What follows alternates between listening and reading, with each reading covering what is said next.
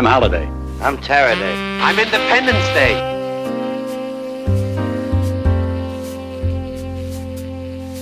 Oh, a microphony. And a phony at the mic. Get over there. And now, on with the opera. Let joy be unconfined.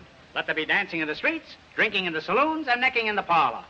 Play, Don. Would you welcome Mr. Warm? Picture it. Sicily, 1912. Hello, everybody, and welcome to what I call one of my favorite shows to do, Killers, Cults, and Nut Jobs 2.0. I am, as always, the Great White Snark, Scotty J, and seated across from me is the lovely and twisted Monica. Hi! We got a good one for you today, folks, but I know last time we recorded, we kind of talked a little bit about Philadelphia's Boy in the Box, and they gave him a name. Joseph Augustus Sorelli. Yeah, I mean, I'm eventually going to look into this because it just seems interesting that, well, I mean, for a crime, you know, this poor kid was found in a box, and no parent should have to go through that. Well, the parents are part, but they haven't really given any actual information of like how it happened, though. So we still don't know how he died. Well, I mean, they knew how he died. Or I should have put it that way, because it's more they all know exactly who did it. Okay, so we know how he died. We just don't know who did it. Well, it was like some stupid reporter. Yes, he was like, so it was a homicide? Are you freaking kidding me? You're right. I'm like, yeah, that was established like back when he was found. Duh. So. Right. So they're still trying, or apparently his, I guess, siblings are like half siblings. They're being as cooperative as they really should be. So not quite. There's basically, that's all the real information there is right now for no. And it really wasn't a prominent family. It was just. Oh, it was just. Had a business. Yeah. Okay. Like lots of families have businesses. Right. So how is that? Because they gave the name, I'm like, I have literally never heard that name before. And I grew up in the area. And you know. Right. It's like, you know, people come up to me and they're like, well, you're from St. Anne, aren't you? I'm like, well, yeah, unfortunately. And like, do you know such and such? I'm like, well, they sound familiar. I mean, I'm not. I just literally didn't even. And other people I've like talked to that was also, they were just like saying like they had never heard of. Right. I mean, well, so I'm going to try looking up. There was a case. Well, I should have told you off camera. Now I remembered what I wanted to say, but there was a case Phil and I covered, the Leonard Small kidnapping. He's a prominent family. You know, this family was prominent here in Kankakee. In like the literal term, or prominent, not just they owned a business and somebody decided. Well, I think it was his grandfather or his great grandfather was governor of the state. Oh well, yeah, so that counts, right? Not like they literally just had family has a business, and then there's like the family has a park here named after them in Kankakee. Yeah, okay, yeah, that counts. Yeah, that's right. Counts. But then you get something like the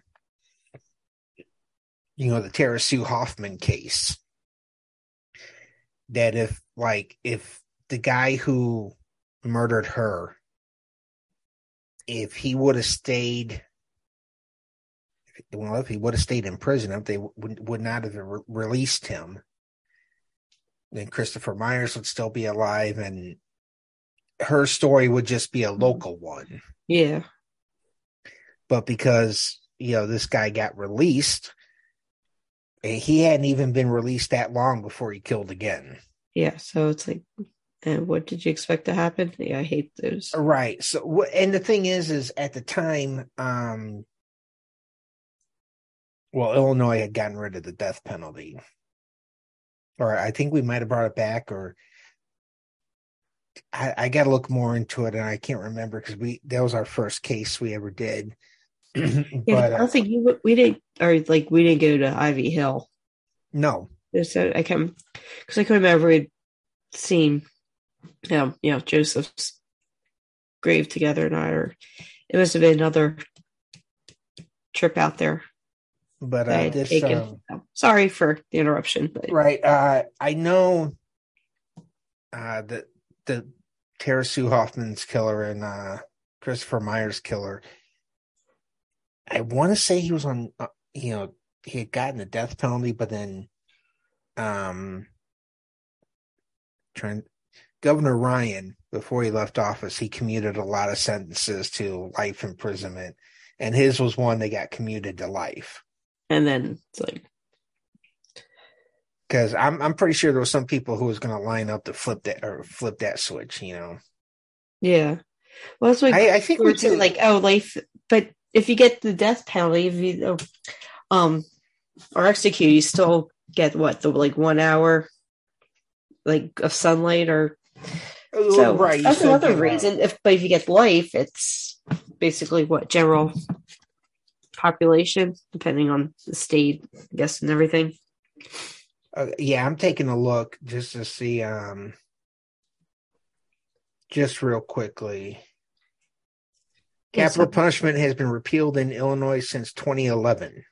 That's what I'm saying. If they just would keep the death penalty, though, and even if they don't execute people, it's still worse than life. Right. Illinois was using hanging up until 1928. The last person executed by this method was the public execution of Charles Berger the same year. After being struck down by Furman versus Georgia on 72, the death penalty was reinstated on July 1st, 1974, but voided by the Supreme Court of Illinois in 75.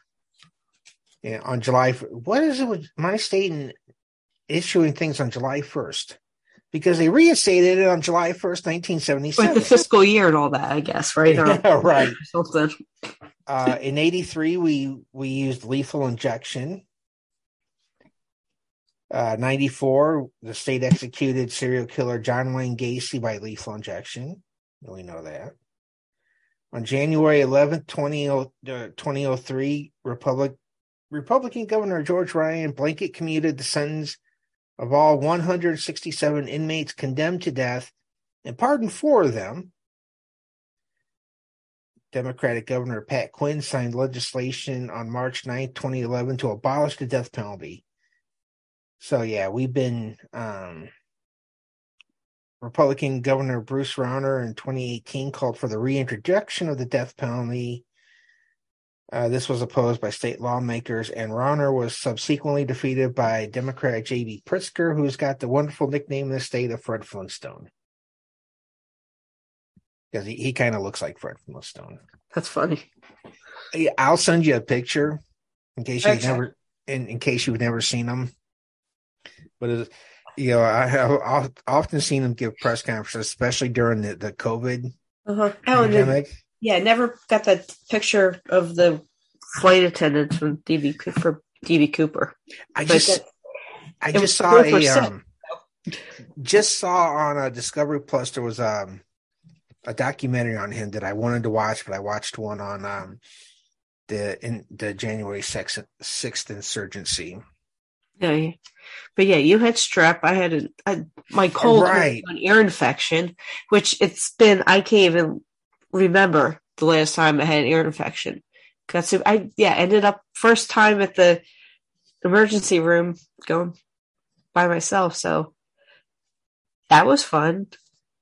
Well, now we're hopefully winter's just beginning, so I'm pretty sure we're gonna be.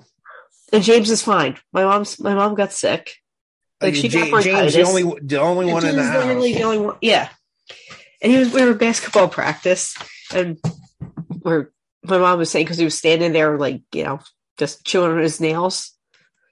And I'm like, can't say, but like, he's literally the only one in the house that hasn't been sick. So I'm like, maybe there's something to it. All right. All right, folks, we got a good one for you today. This is one that I actually wanted to do when I came out in the summer. Since you're not far from, well, I mean, I don't know how far you actually are from that. Farther than, like, it's closer to New York City, too. Right. We're going to talk about the Charles Lindbergh kidnapping, which, I mean, parts of it are still controversial today. We still don't think that everybody who, well, we'll get more into it, but this was definitely not a one-man job. No. Now, for those of you who don't know, Charles Lindbergh was a famous aviator. He flew from New York to Paris alone. Some people still dispute that one. World famous aviator. He got married, and him and his wife had a son, Charles Jr. Of course, I mean, like, basically, if you had no other choice for a name, I guess, right? Well, sometimes it's just like, yeah, you're going to have to be a junior, right? And JFK Jr. and all that. Yep. Sorry. Well, take a look at Robert Todd Lincoln. Okay, He had a son named Abraham Lincoln II. Yeah, but Robert Todd was interesting. They called it, they nicknamed the kid Jack, and he's like, no, you got to earn your name. So it's like, but you gave it to me. He's like, yeah, we'll see. Here's the first Abraham Lincoln, my father, your grandfather. You surpass him, you can earn the name. Well, it's kind of like with James, of sorts. Kind of like, named after some. Unfortunately, cool people, so you have to, right. He's earning it, kind of, but yeah. But still, I mean, he was named after a couple cool people, so. Oh yeah. Hopefully it'll rub off. But unfortunately, Jack Lincoln didn't get to earn his name because he died of blood poisoning when he was a teen. Stay away from Robert Lincoln. Exactly. I Ooh, he'd be good one for us to. I mean, I've got a book over here. I mean, Robert Lincoln. I don't know. He believed he was cursed, so yeah, right. That kind of goes along with the whole all crime, right? Because he was witness for 3 presidential executions. Yeah, I'm thinking straight tonight. Oh man. Gotta get time and second down now. The first 3 presidential assassinations he was around. Yeah, so there we go. And I'm on the list. Right, and there's this very famous picture taken when they dedicated the Lincoln Memorial in 1924. I want to say he's standing there with William Howard Taft and whoever was president at the time. I want to say Harding. Or as I've kind of nicknamed him, Hard On, but that's something completely different. Yeah. Hey, Warren G., the regulator, Warren G. was using the White House as his own personal love shack. Yeah, it was 100. I thought it was 100th. It's the 100th anniversary this year. It was the memorial. Okay, yeah. 22. But there's this famous picture of Robert Todd standing there with William Howard Taft, who I think was on the Supreme Court at the time. And I want to say Warren G., the love maker. And they're walking distance to each other at Arlington, pretty much. It's technically walking distance. I still need to see Robert Todd's grave. Yeah, did you love that picture I sent you? Yeah. Like, I'm here and you're not. But Robert Todd's got this really, worried look on his face at the dedication ceremony because he believed that someone was going to assassinate the president with him standing there. I can connect this to Brendan easily. That's all my brain. We're going to do a I know, right? 6 degrees of Brendan Fraser. With the Lincoln and Bedazzled. There we go. Done. You're welcome. The end. I still love them in the Mummy movies. Yeah. So anyway, yes, like So good night, folks, right? right. So But, yeah, Lindeberg. For privacy's sake, Lindeberg had bought this house out in New Jersey. It wasn't far from his in-laws. And the only people at the house that night was Charles and his wife and the maid, nanny, whatever. Because when you're Charles Lindbergh, you don't take care of your kid. You have a nanny do it. And living too, I guess. I think she was. I think she had her own quarters there. Okay. Yeah. I honestly don't know as much of this as the book I read, Cemetery. I've got 2 books on the subject. I read Cemetery John, which I'm gonna, once we get through the story, I'll kind of say what the author of the book believed. And then the other one is called Suspect Number 1 because they believed there was a judge who wrote Suspect Number 1. She believed that or he, I don't know, their honor, the judge believed that Lindbergh was the true mastermind of the kidnapping because the child had a birth defect or something. And was like, but that's not even confirmed, right? That part. No, but it's just, the child was like in some way imperfect and. Oh yeah, and he is Mr. Nazi. Yeah, I can see that actually. Right. Lindbergh did like the Nazis. Yeah, if he didn't have like that connection, I'd be less likely to believe that because right. Like, why it doesn't make sense. But now with the connection to the Nazis and all that. Right, but I don't see Lindbergh being behind the kidnapping of his own child. Yeah, well, I mean, like, I can't say, like, oh, yeah, definitely, but there's enough, I would say so much. Nothing could go, I mean, it's the level of right. The Sandy Hook hoax. I'm putting up quotes here, so people. Right. But, yeah, like, there's just a little bit of enough doubt that. And back then, too, you could get, Right, but 100 years ago, almost. So. You're right. On March 1st, 1932, at approximately 10 p.m., the Lindbergh's nurse, Betty Gow, found that 20-month-old Charles Augustus Lindbergh Jr.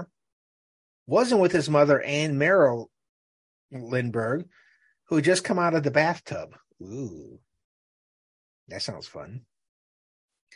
Gow then alerted Charles Lindbergh, who immediately went to the child's room, where he found a ransom note containing bad handwriting and grammar in an envelope on the windowsill. He grabbed a gun, went around the house and the grounds with the family butler, Ollie Watley. They found impressions in the ground under the window of the baby's room, pieces of a wooden ladder, and a baby's blanket. Now, Watley telephoned the Hopewell Police Department while Lindbergh contacted his attorney and friend, Henry Breckinridge, which makes me wonder if he was related to the Breckinridges of Kentucky, and the New Jersey State Police.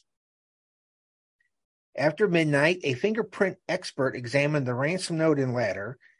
They found no usable footprints or fingerprints, leading experts to conclude that the kidnapper or kidnappers wore gloves and had some type of cloth on the soles of their shoes. Would you have tied that on? It's kind of like wrapped it with, well, they had rubber bands back then, right? Or something. Or I guess I believe so, but I mean, it's a possibility. Yeah, the rope, they just, tied it with the rope and, what you do now with the... Right. No. Like the covers that people put on their boots for like hazmat or exactly. Yeah. Painting. Yeah. No adult fingerprints were found in the baby's room, including in areas witnesses admitted to touching, such as the window, but the baby's fingerprints were all over the place. The brief handwritten ransom note had many spelling and grammar irregularities. Dear sir, have $50,000 ready, $25,000 in $20 bills, 1,500 in tens, and 10,000 in fives, After 2 to 4 days, we will inform you where to deliver the money. We warn you for making anything public or for notify the police the child is in good care. It's supposed to be good care. Which indication of all letters and signatures and 3 holes. The signature on the letter was like 3 circles. Oh yeah.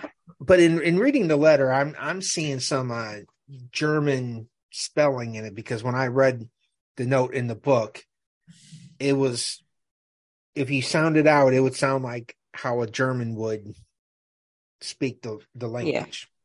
Yeah. At the bottom of the note were 2 interconnected blue circles surrounding a red circle, with a hole punched through the red circle and 2 more holes to the left and right. On further examination of the ransom note by professionals, they found that it was all written by the same person.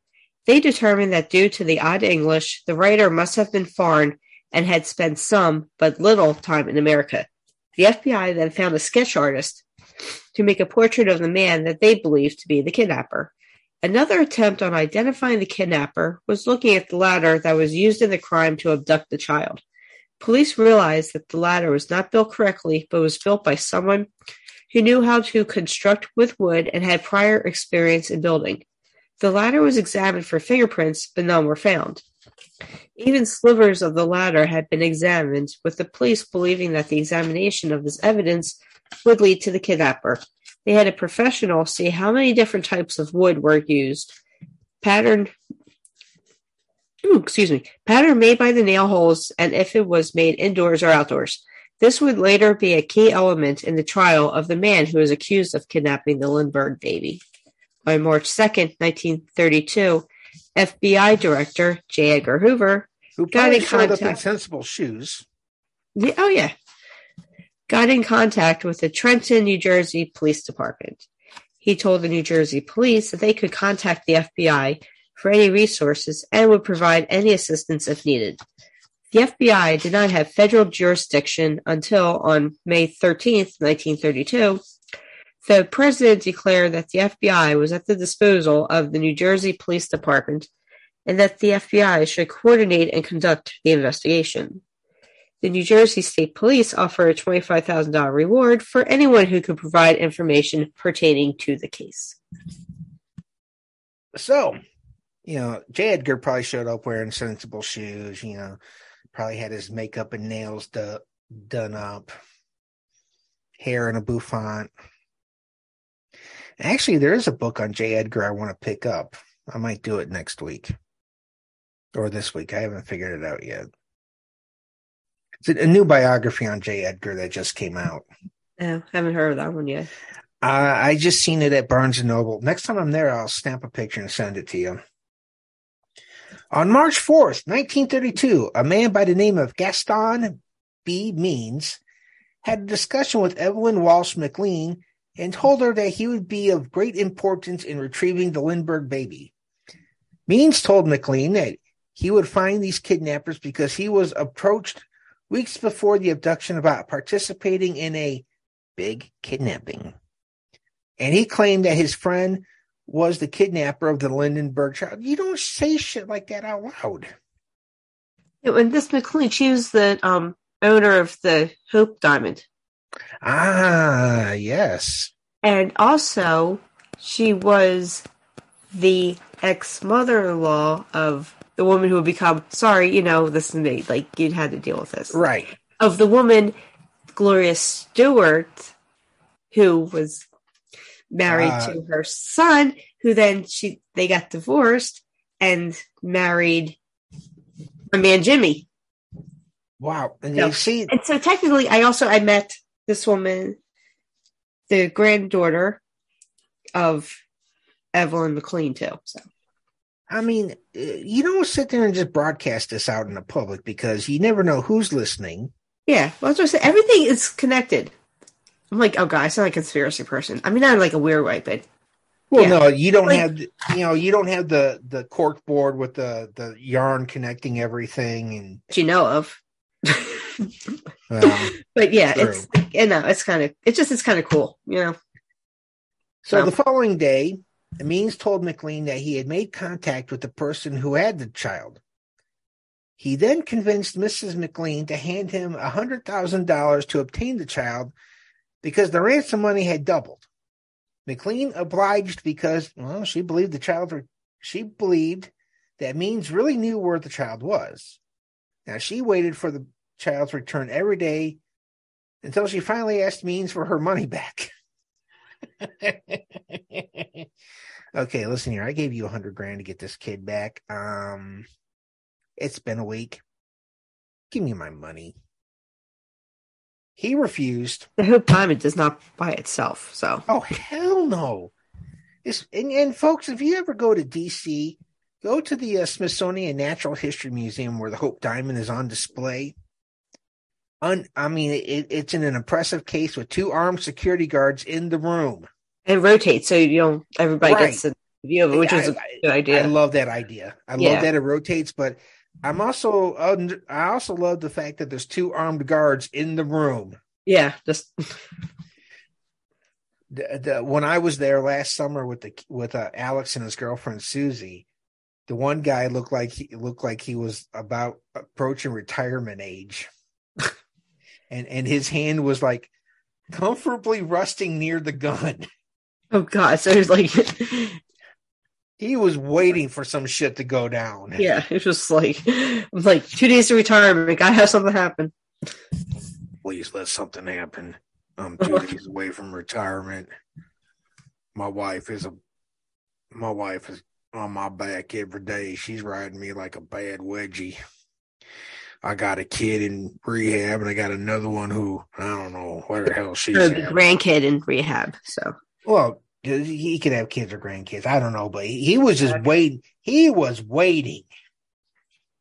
Then the other guy blended into the darkened corner so well I didn't see him there. Well, he refused to return the money, and she reported him to the police, and he was sentenced to 15 years in prison on embezzlement charges. Serves him right. Now, Violet Sharp, who was suspected as a conspirator, died by suicide on June 10th before she was scheduled to be questioned for the 4th time. Her involvement was later ruled out due to her having an alibi for the night of March 1st. In 1939, Roosevelt announced that the Federal Bureau of Investigation would take 33. What did I say, 34? 30 said 39. Even with the ink dying, I could see it says 33. In 33, FDR announced that the Federal Bureau of Investigation would take full jurisdiction over the case in October. Word of the kidnapping quickly spread. Hundreds of people converged on the estate, destroying any footprint evidence. Along with the police, well-connected and well-intentioned people arrived at the estate. Military colonels offered their aid, although only one had law enforcement experience. Now, this is going to sound familiar to some of you out there. Herbert Norman Schwarzkopf, the father of that Norman Schwarzkopf. Yep. And this one is buried at the West Point. God. Yeah, well, the dad or the son? Well, actually, they both are now. But when I saw them, so they're both up at West Point. Okay. Yeah. Now, Stormin' Norman here was the superintendent of the New Jersey State Police. The other colonels were Henry Skillman Breckinridge, a Wall Street lawyer, and William J. Donovan, hero of the First World War, who would later head the Office of Strategic Services, which in World War II was the OSS, which later became the CIA. Lindeberg and these men speculated that the kidnapping was perpetrated by organized crime figures because we're in Jersey, we're close to New York. Why the hell not? They thought that the letter was written by someone who spoke German as his native language. Well, that's a dead giveaway there, folks. At this time, Charles used his influence to control the direction of the investigation. He contacted Mickey Rosner, a Broadway hanger-on rumored to know mobsters. Rosner turned to 2 speakeasy owners, Salvatore Salvi Spitali and Irving Bitts for aid. Lindeberg quickly endorsed the duo and appointed them his intermediaries to deal with the mob. Several organized crime figures, notably Al Capone, Willie Moretti, Joe Adonis, and Abner Willman, spoke from prison, offering to help return the baby in exchange for money or for legal favors. Yeah, I forget how much Capone was going to throw in, but I believe at the time he did this, he was in Eastern State. Represent over here. I do would like to see Eastern State next time I'm in Philly. It's been, I think, probably like 20 years almost since I've been there. Of course, I used to live close to it and all, but yeah. Times fell hard. I had to graduate from college, so. But specifically, Capone offered assistance in return for being released from prison under the pretense that his assistance would be more effective. Yeah. Nice try. This was quickly denied by authorities. Hey, you got to give it to Al. He tried. Yeah, true. Yeah. The morning after the kidnapping, authorities notified President Herbert Hoover of the crime. At that time, kidnapping was classified as a state crime, and the case did not seem to have any grounds for federal involvement. Attorney General William D. Mitchell met with Hoover and announced that the whole machinery of the Department of Justice would be set in motion to cooperate with the New Jersey authorities. Hoover was probably working on a new vacuum cleaner at the time in the Oval Office. He was trying to invent the in case the whole presidency thing, right? In case he didn't get a second term, he's got to have a backup job. Yeah, smart thinking. He was competing with the predecessors, the Dirt Devil. He wanted to invent the cyclone technology that he was also trying to clean up some of Warren G's noticeable stains in the White House. The Bureau of Investigation, later the FBI, was authorized to investigate the case, while the United States Coast Guard, the U.S. Customs Service, the U.S. Immigration Service, and the Washington, D.C. Police were told their services might be required. New Jersey officials announced a $25,000 reward for the safe return of little Lindy. The Lindeberg family offered an additional $50,000 reward of their own. At this time, the total reward of $75,000, approximately equivalent to $1,186,000 in 2020, was a tremendous sum of money. Again, because the nation was in the midst of the Great Depression. Basically, any time that was like $1,186,000, even like. Well, and now it would be like, right. But this was, if I remember right, this period here in the 30s, we're looking in like, future down the road, we're going to get like Dillinger and Bonnie and Clyde and kidnapping. Yeah. Kidnapping was a crime. Yeah, well, I'm talking about the amount of the money, though.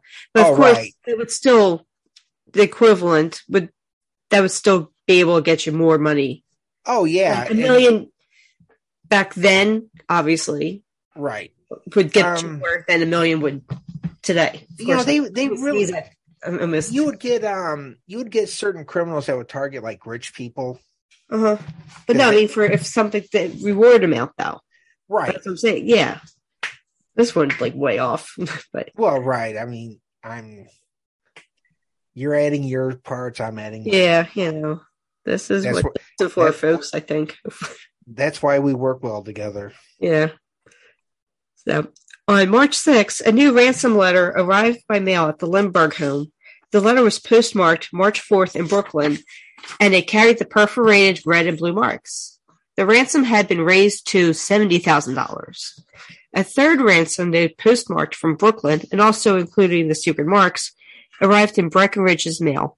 The note told the Lindebergs that John Condon should be the intermediary between the Lindebergs and the kidnappers, and requested notification in a newspaper that the third note had been received. Instructions specified the size of the box the money should come in, and warned the family not to contact the police. Okay, that bakery down there on the corner of 42nd and Harlem, the one that makes the good cannolis. Yeah, that's the type of box you should put the money in. And throw a couple cannolis in too, because we're hungry. Now I want a cannoli. Thanks.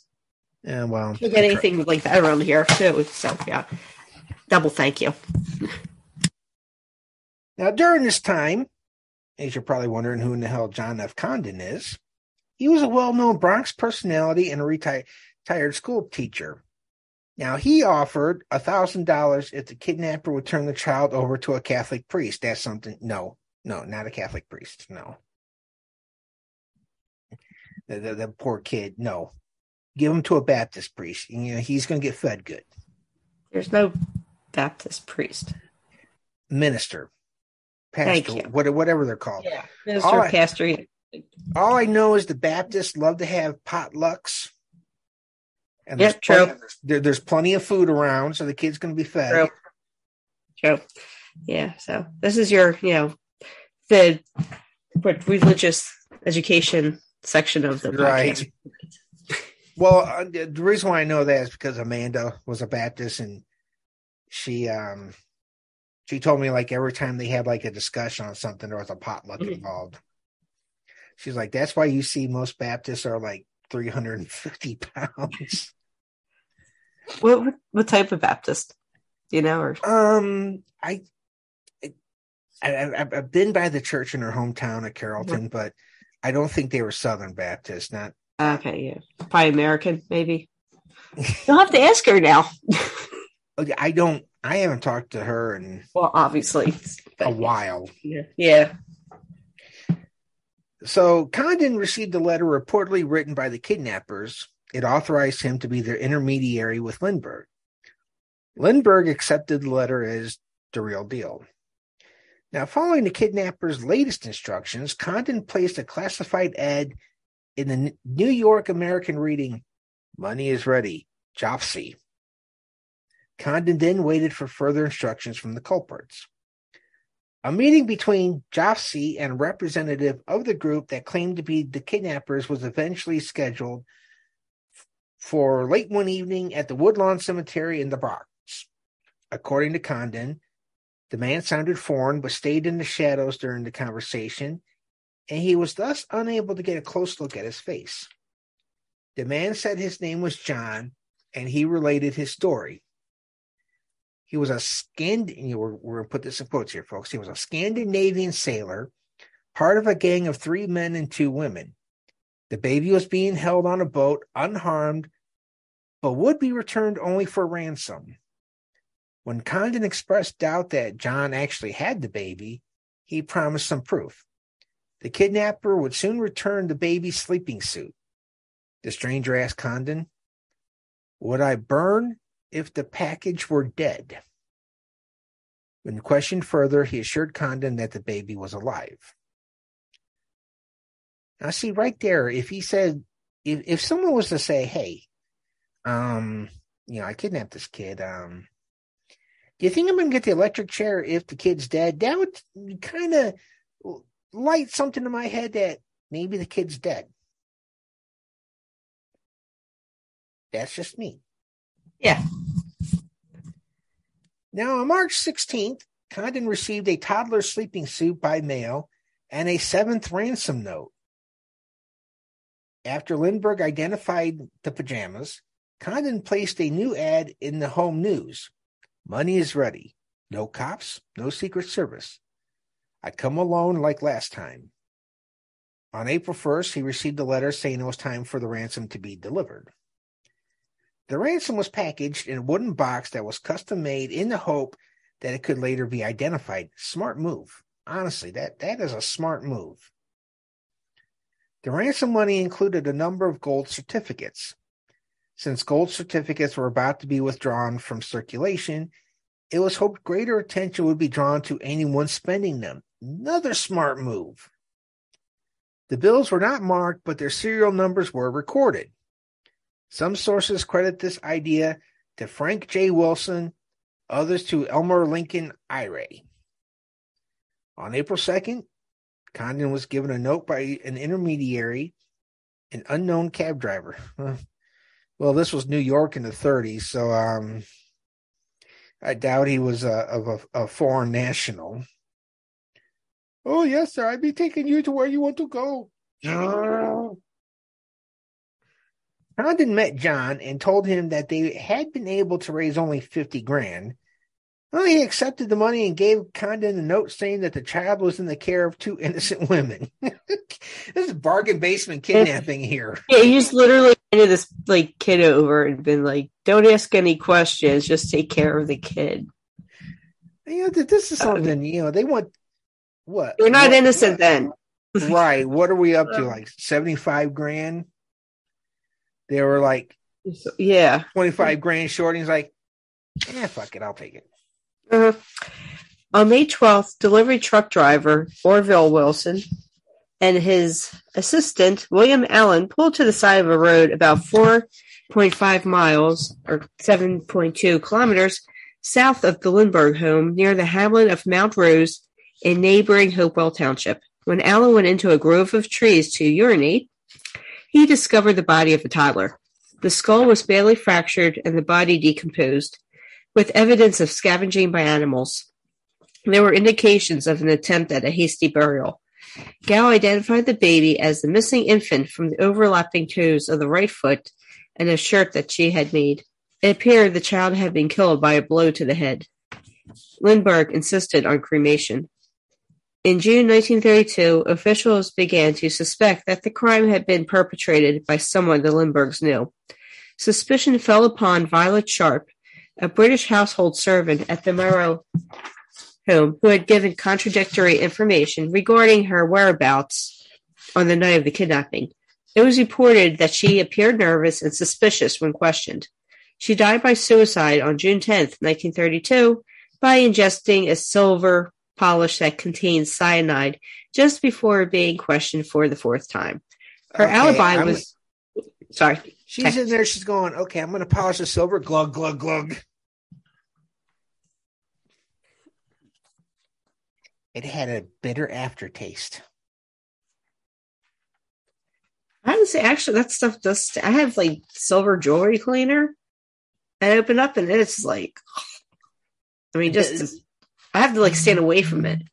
I remember in boot camp, I got in trouble for something. I think I failed an inspection or something. And I had to go down to the quarterdeck and polish the brass. So they gave me Brasso. Ooh, yeah, that's... Ooh. Oh, man, the fumes off of Brasso, but I'll tell you what, man, that quarterdeck was shining. Hey. But yeah, I don't know, this, because I've used brass, I've used, the silver polish, but this is, silver liquid stuff. The jewelry, that just... I don't know what they have in it. But now, this stuff that... So, yeah, I can't imagine drinking it. Well, no, this stuff could have been early Tarnex, Yeah. The stuff they used to sell on commercials back in the 80s. Tarnex, get this. Watch this spoon. He dips it in and it comes out clean. Okay. June 10th, 1932, by ingesting a silver polish that contains cyanide, because, back in the day, cyanide was seemed to be in everything. What wasn't in... I know, right? Just before being questioned for the 4th time. Her alibi was later confirmed, and police were criticized for heavy-handedness. Really? The police were heavy-handed? I know, right? No, that hasn't changed. Condon was also questioned by police and his home searched, but nothing suggestive was found. Charles Lindeberg stood by Condon during this time. After the discovery of the body, Condon remained unofficially involved in the case. To the public, he had become a suspect and in some circles was vilified. For the next 2 years, he visited police departments and pledged to find Cemetery John. Condon's actions regarding the case was increasingly flamboyant. Hi! I was thinking the flappers. You're right. It's getting late now. On one occasion, while riding a city bus, Condon claimed that he saw a suspect on the street and, announcing his secret identity, "I'm Batman," ordered the bus to stop. Bus driver, pull over. I'm Batman. Yeah, I did it better. The startled driver complied and Condon darted from the bus, although his target eluded him. Condon's actions were also criticized as exploitive when he agreed to appear in a vaudeville act regarding the kidnapping. Yeah, that's pretty, Liberty Magazine published a serialized account of Condon's involvement in the Lindeberg kidnapping under the title Jaffe Tells All. I wonder if the bus driver's name was Ralph Cramden. A couple days later. You're right. And investigators who were working on the case were soon at a standstill. Excuse me. There were no developments and little evidence of any sort, so police turned their attention to tracking the ransom payments. A pamphlet was prepared with the serial numbers on the ransom bills, and 250,000 copies were distributed to businesses, mainly in New York City. A few of the ransom bills appeared in scattered locations, some as far away as Chicago and Minneapolis, but those spending the bills were never found. Well, I mean, certainly questions arise on how they got so far here into the Midwest. Yeah. I mean, could it have been, could it be like the kidnappers who weren't caught moving out east or out west? Now, by a presidential order, all gold certificates were to be exchanged for other bills by May 1st, 1933. A few days before the deadline, a man brought $2,980 to a Manhattan bank for exchange. It was later realized that the bills were from the ransom. He had given his name as J.J. Faulkner of 537 West 149th Street. Well, the thing is no one named Faulkner lived at that address, and Jane Faulkner, who had lived there 20 years earlier, denied involvement. Well, there was the bank tellers need to be more alert of this shit, Now, during a 30-month period, a number of ransom bills were spent throughout New York City. Detectives realized that many of the bills were being spent along the route of the Lexington Avenue subway, which connected the Bronx with the east side of Manhattan, including the German-Austrian neighborhood of Yorkville. On September 18, 1934, a Manhattan bank teller noticed a gold certificate from the ransom. A New York license plate number 4U1341 New York, penciled in the bill's margin, allowed it to be traced to a nearby gas station. The station manager had written down the license plate number because this customer was acting suspicious and was possibly a counterfeiter. The license plate belonged to a sedan owned by Richard Hauptmann of 1279 East 222nd Street in the Bronx.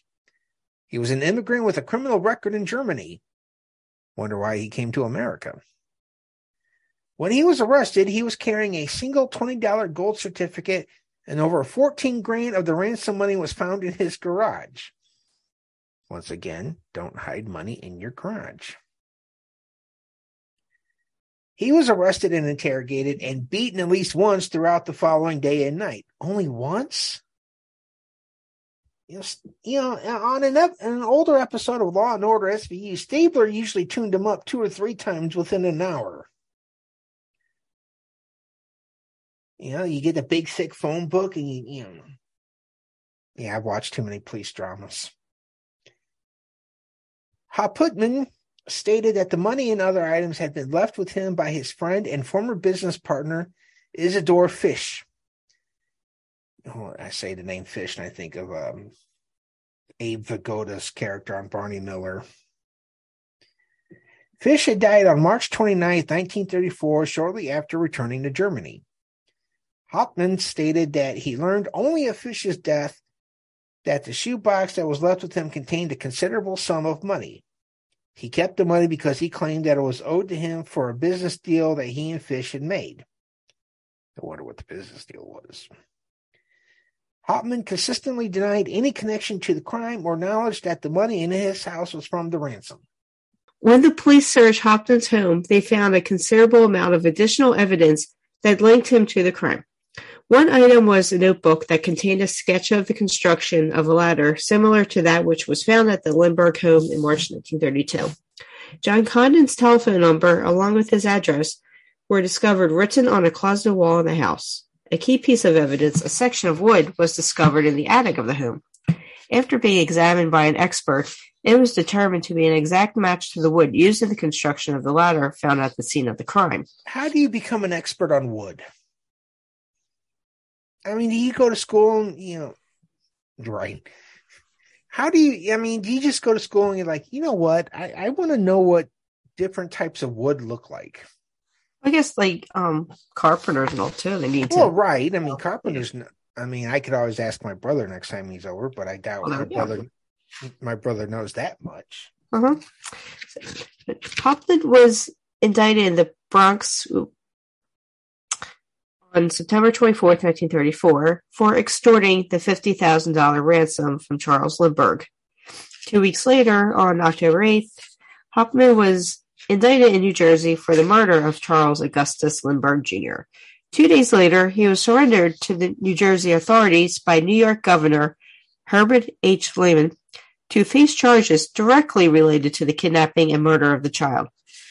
Hopman was moved to the Hunterdon County Jail in Flemington, New Jersey on October 19th. Lindeberg testified. Excuse me. Hopman was charged with capital murder. The trial was held at the Hunterdon County Courthouse in Flemington, New Jersey, and was soon dubbed the trial of the century. The first one that I'm pretty sure was dubbed that in the 20th century. Sacco Vanzetti. That was earlier, right? I think so. But trials like this do get, the trial of the century label. Well, yeah. And they're all pretty much true anyway. Actually. Right. But, okay. Reporters swarmed the town, and every hotel room was booked. Judge Thomas Whitaker Trenchard presided over the trial. In exchange for rights to publish Hopman's story in their newspaper, Edward J. Riley was hired by the New York Daily Mirror to serve as Hopman's attorney. David T. Willents, Attorney General of New Jersey, led the prosecution. I just don't know where all these people come from. We have just a quiet little town here, and my wife she likes to cook the muffins, and all of a sudden we got all these people in the restaurant just eating up our muffins. It's a big windfall for us. That is absolutely the worst New Jersey accent I've ever heard. I'm not trying for New Jersey. I'm just doing. I don't know what you're trying for. It doesn't like anything. I will not try a Jersey accent because. Oh, thank God. Well, no, because it's going to sound like a bad meathead impression. Yeah, thank you. On behalf of everybody's ears, I thank you. Right, but I was just doing an old man. In my head, it sounded like Fred Gwynn in Pet Sematary, but it wasn't even close. Not even close. And I can't pull a New England one off either because, us Midwesterners screw up accents. Evidence against Hopman included $20,000 of the ransom money found in his garage and testimony alleging that his handwriting and spelling were similar to those of the ransom notes. 8 handwriting experts, including Albert S. Osborne, pointed out similarities between the ransom notes and Hopman's writing specimens. The defense called an expert to review this evidence, while 2 others declined to testify. Can't blame them at all. The latter 2 demanded $500 before looking at the notes and were dismissed by Lloyd Fisher, a member of Hopman's legal team. Well, he declined. Other experts retained by the defense were never called to testify because they're probably sitting back there going, oh, hell no. We're not getting involved in this mess. On the basis of the work of Arthur Kohler at the Forest Products Laboratory, the state introduced photographs demonstrating that part of the wood from the ladder matched a plank from the floor of his attic.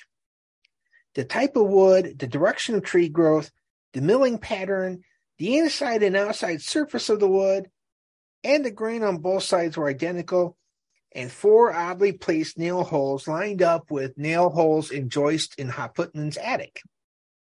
Condon's address and telephone number were written in pencil on a closet door in his home, and he told the police that he had written Condon's address.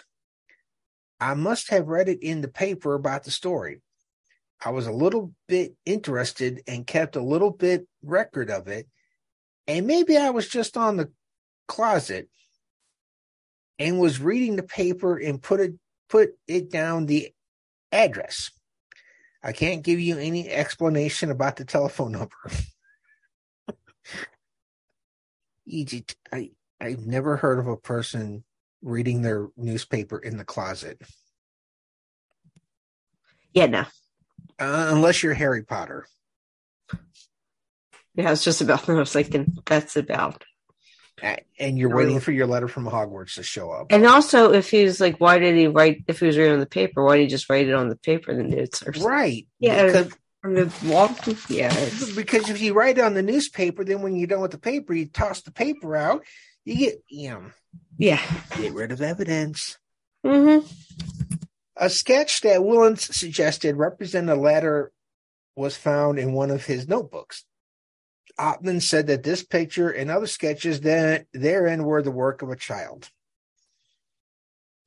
Yeah. Okay. I mean, when I was a kid, I probably drew a better letter than what was actually built.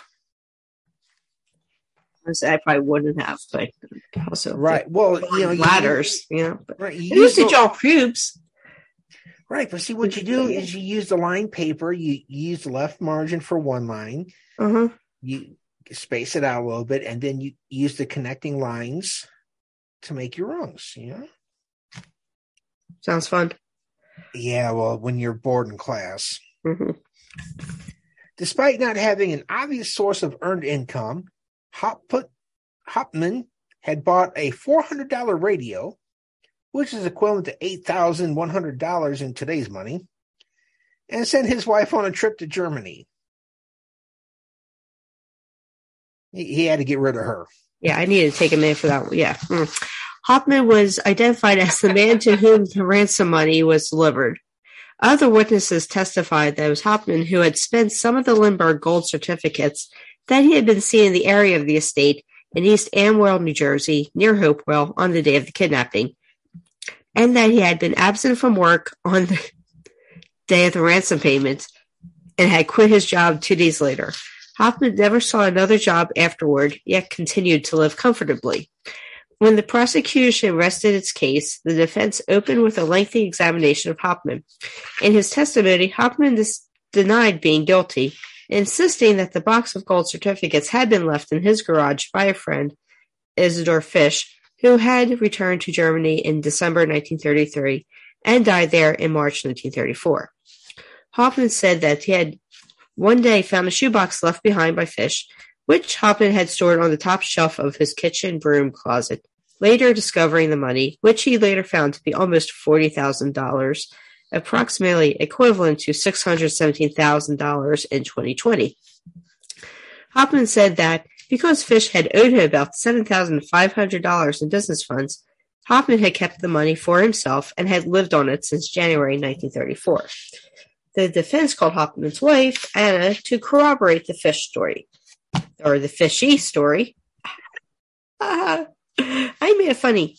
On cross-examination, she admitted that while she hung her apron every day on a hook higher than the top shelf, she could not remember seeing any shoebox there. Later, rebuttal witnesses testified that Fish could not have been at the scene of the crime and that he had no money for medical treatments when he died of tuberculosis. Fish's landlady testified that he could barely afford a $3.50 weekly rent of his room.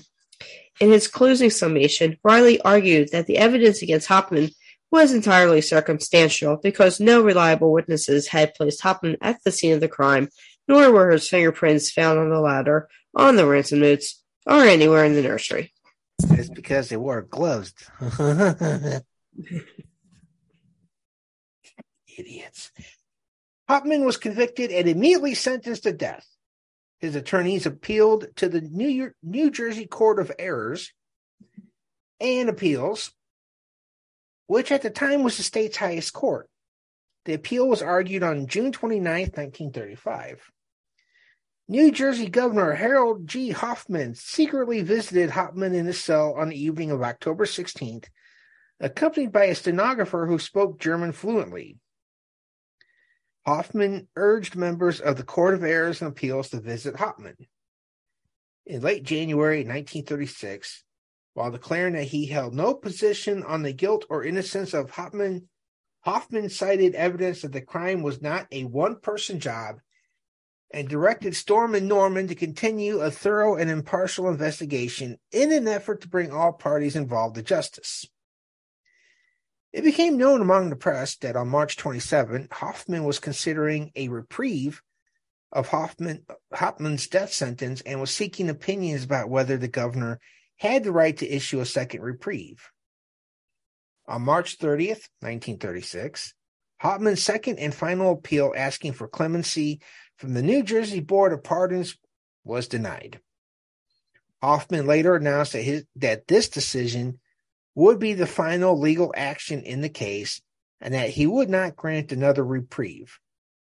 Nonetheless, there was a postponement when Mercer County grand jury investigating the confession and arrest of Trenton attorney Paul Wendell requested a delay from Warden Mark Kimberling. This, the final stay, ended when the Mercer County prosecutor informed Kimberling that the grand jury had adjourned after voting to end its investigation without charging Wendell. Hauptmann turned down a large offer from a Hearst newspaper for a confession and refused a last-minute offer to commute his sentence from the death penalty to life without parole in exchange for a confession. He was strapped into Old Sparky on April 3rd, 1936, and fried like a piece of bacon.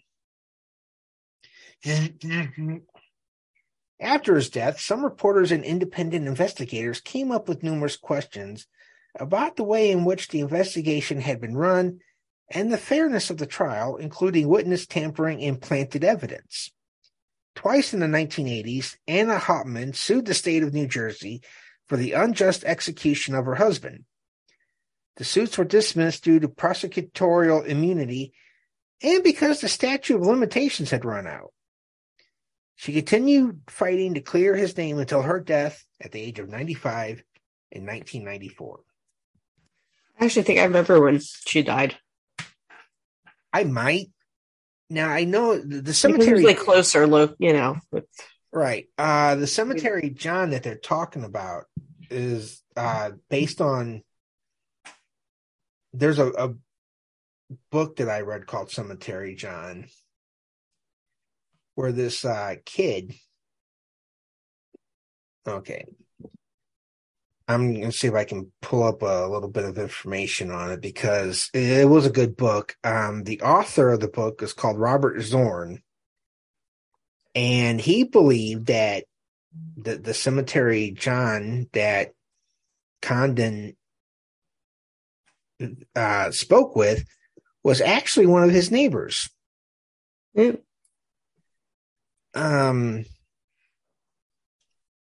Yeah, like they were both cremated.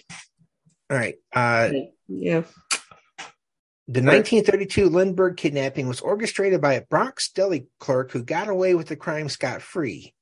Zorn's research includes new forensic evidence, personal and historical documents, and interviews laying the foundation for a thrilling true crime tale that offers a resounding answer to the question of who was really responsible for the kidnapping. Now, I can't quite remember the clerk's name, but Zorn said that his father knew the deli clerk. He was a neighbor in the building that they lived in, and he said he remembered one day they were at Coney Island, and the neighbor met with two other German fellows, and they started speaking their native language, and it was like they were talking about a special project that was coming up. So looking through everything, he kind of guesses that, or lays the evidence that his father's neighbor was Cemetery Jean, and he was one because sometime after the kidnapping, this guy disappeared to Germany for a while. And you understand we're getting close to World War II here, so hiding out in Germany wasn't a crime unless you decide to wear a red armband while you're doing it. Yeah. But that is the Lindeberg kidnapping case.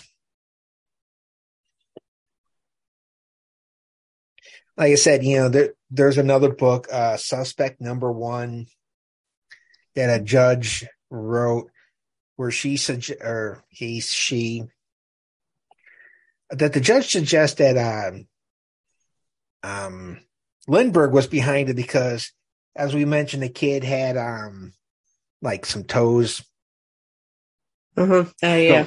So, toes on top of each other, and he couldn't live with that imperfection and orchestrated all this to get rid of the kid. Now, one thing that they mentioned, and I forgot to put in, was when on the night of the kidnapping, the family heard a thud outside the house, which they thought was a cat. I could see that, you hear a noise. Oh, it's just a cat outside. Well, as we said, the baby was found with his head kind of crushed in. So what they think happened was, as they were coming down the ladder, the kid wiggled, fell out of his arms and hit the ground, which is where he died. And right. And they're thinking, oh, well, that's just a cat outside on the ground. Well, no, it was your son being kidnapped and he fell and died. Yeah. But I can see how a mistake like that could be made. Mm-hmm.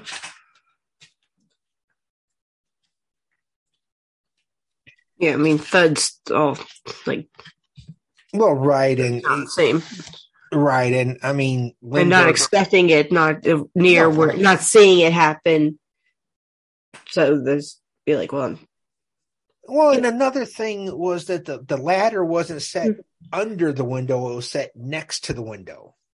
Yeah, so you had to swing over too. Right. Yeah. So obviously these guys were amateurs pulling this off. Obviously, just with that move. Right. I mean, anyone I'm not going to recount my past, but anyone who's ever tried to do some housework. We're going to do that one. Are we going to do one, or just we're going to do it? I mean, okay.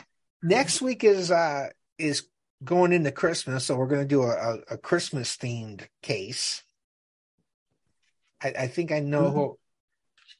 I think I know who I'm going to pull up, and then we could probably kick off go into New Year's with the old man.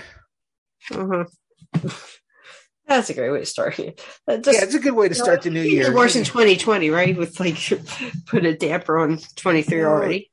Right, and there's just things about him that I'll bring up on that one because I still think, man, my father. I'm just going to give you a little preview here. Come to realize that my father's a Trump supporter. Not surprising. Well, no, it wasn't, because when he started with some of the voter fraud stuff, I was like, Jesus Christ, you're a Trump supporter. Like, were you actually surprised? I mean, I wasn't it's disappointing. Like, it was a disappointing surprise. It was like, if there was enough shit going wrong against you now. Yeah. But I watched the January 6th incident on TV as it was unfolding. Oh yeah. And I actually had to look to make sure the Q shaman was not my father. I was too young anyway. You could tell. I was like, I can never tell where he's going to pop. Even today, but you could, like, looking at the guy, you could tell it was like, right. But I had to make sure, I had to wait till they got a good close up of him. And okay, so you're like, oh my God. Yeah, I did. My library, the room that's now my library was my bedroom at the time. And I was watching him like, oh, please don't be him. Please don't be him. Yeah. Please just don't be him. And then when it wasn't, I was like, oh, thank God. Yeah. Because trust me, if it was him, I would have made a trip to DC and testified against him. Oh, yeah. And I would be like a week ahead. Right. Well, I would have been like Senate committee. My father's certifiably insane. He's schizophrenic. If he, locking him up for the rest of his life, he's in his 70s. He doesn't have that much longer. You're doing us a favor. Mm-hmm. At least we'll know where he is. Yeah. So, can you throw him in Supermax? You're right next to Kaczynski. Let him and Teddy talk for a little bit. Right. Teddy will walk out like, man, this guy's crazy. That's the only thing I'm afraid of is Kaczynski would sit there and listen to him going, Jesus Christ, they thought I was crazy. Yeah, right. I just did pipe bombs and had a manifesto. This man, whew. I'm pretty sure that if he had gone to Guyana with the rest of Jim Jones's flock, he would probably be the one sitting there going, I'll tell you it all.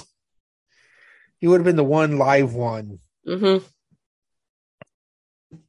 Cyanide won't kill me. I'm the Lord's messenger. But then, as we all know, Jim Jones didn't believe in a sky god. And, there would have been a schism within Jonestown. There would have been a fight between the two of them to take over. Oh, man. No, because my father probably would have walked out of Jonestown. He'd been out there in the Guyana jungle with the monkeys. Yeah. Trying to be some type of Tarzan or... You're right. You set me up for George of the Jungle. I was good. Yeah, I was thinking George of the Jungle, but I was going more like Oh, okay. I thought you were doing this. Yeah. No, Tarzan is the first thing I always think of was some guy walking out in the jungle because but like the way you're looking at me, like, hello, take it. Right. Take the joke. I'm literally handing it to you now. I've opened the door for you. Yes, I know I'm using the word literally like wrong, but it's just like it flows nicely. He would have been like that guy that had been out there in the jungles of the Philippines. He was a World War II Japanese soldier, got shot down in the Philippines on one of the islands. Oh yeah, and survived for years out in the jungle, still thinking that the war was going on. Yeah. And they found him in the 70s and found his commanding officer who was still alive. They come and go, hey, war's been over for about 30 years now. Yeah. You can surrender. Yeah, and guess what? You lost too. So we don't get the benefit of fame. Like, hey, and we won. I was like, oh man. Well, I just kept thinking about the Confederates who went down to Brazil and started their own colony. Yeah. Yeah, a bunch of Confederates after the end of the Civil War went down to Brazil because slavery was still legal there. Well, at least they knew the war was over. Well, they went down there and they formed their own community. And there are descendants of the Confederates down there. Oh, God. There are... Yeah, Brazilian Confederates down there in the jungle, just living peacefully. Yeah, I get a headache when I think about it. I know. I'm literally, I love that word. It's like, so like, All right, folks, we're going to wrap it up. Facebook, join the group. Let us know how we're doing. Or not, please. All right. Nice. Castbox, Podbeans, Spotify. If you get Spotify, we're up there. if you're going to look for it, go Killers, Cults, and Nut Jobs 2.0. Don't forget the 2.0. Yeah, because there's the Killers, Cults, and Queens too now, which I still got to listen to that sometime. Yeah, haven't. They totally we're going through a list of shows, and they're like, "Oh, that sounds good." So it's like, well, that's kind of cool, I guess. Oh. Right. And for Killers, Cults, and Nut Jobs, I am Scotty J. Say goodnight, Monica. Good night, Monica.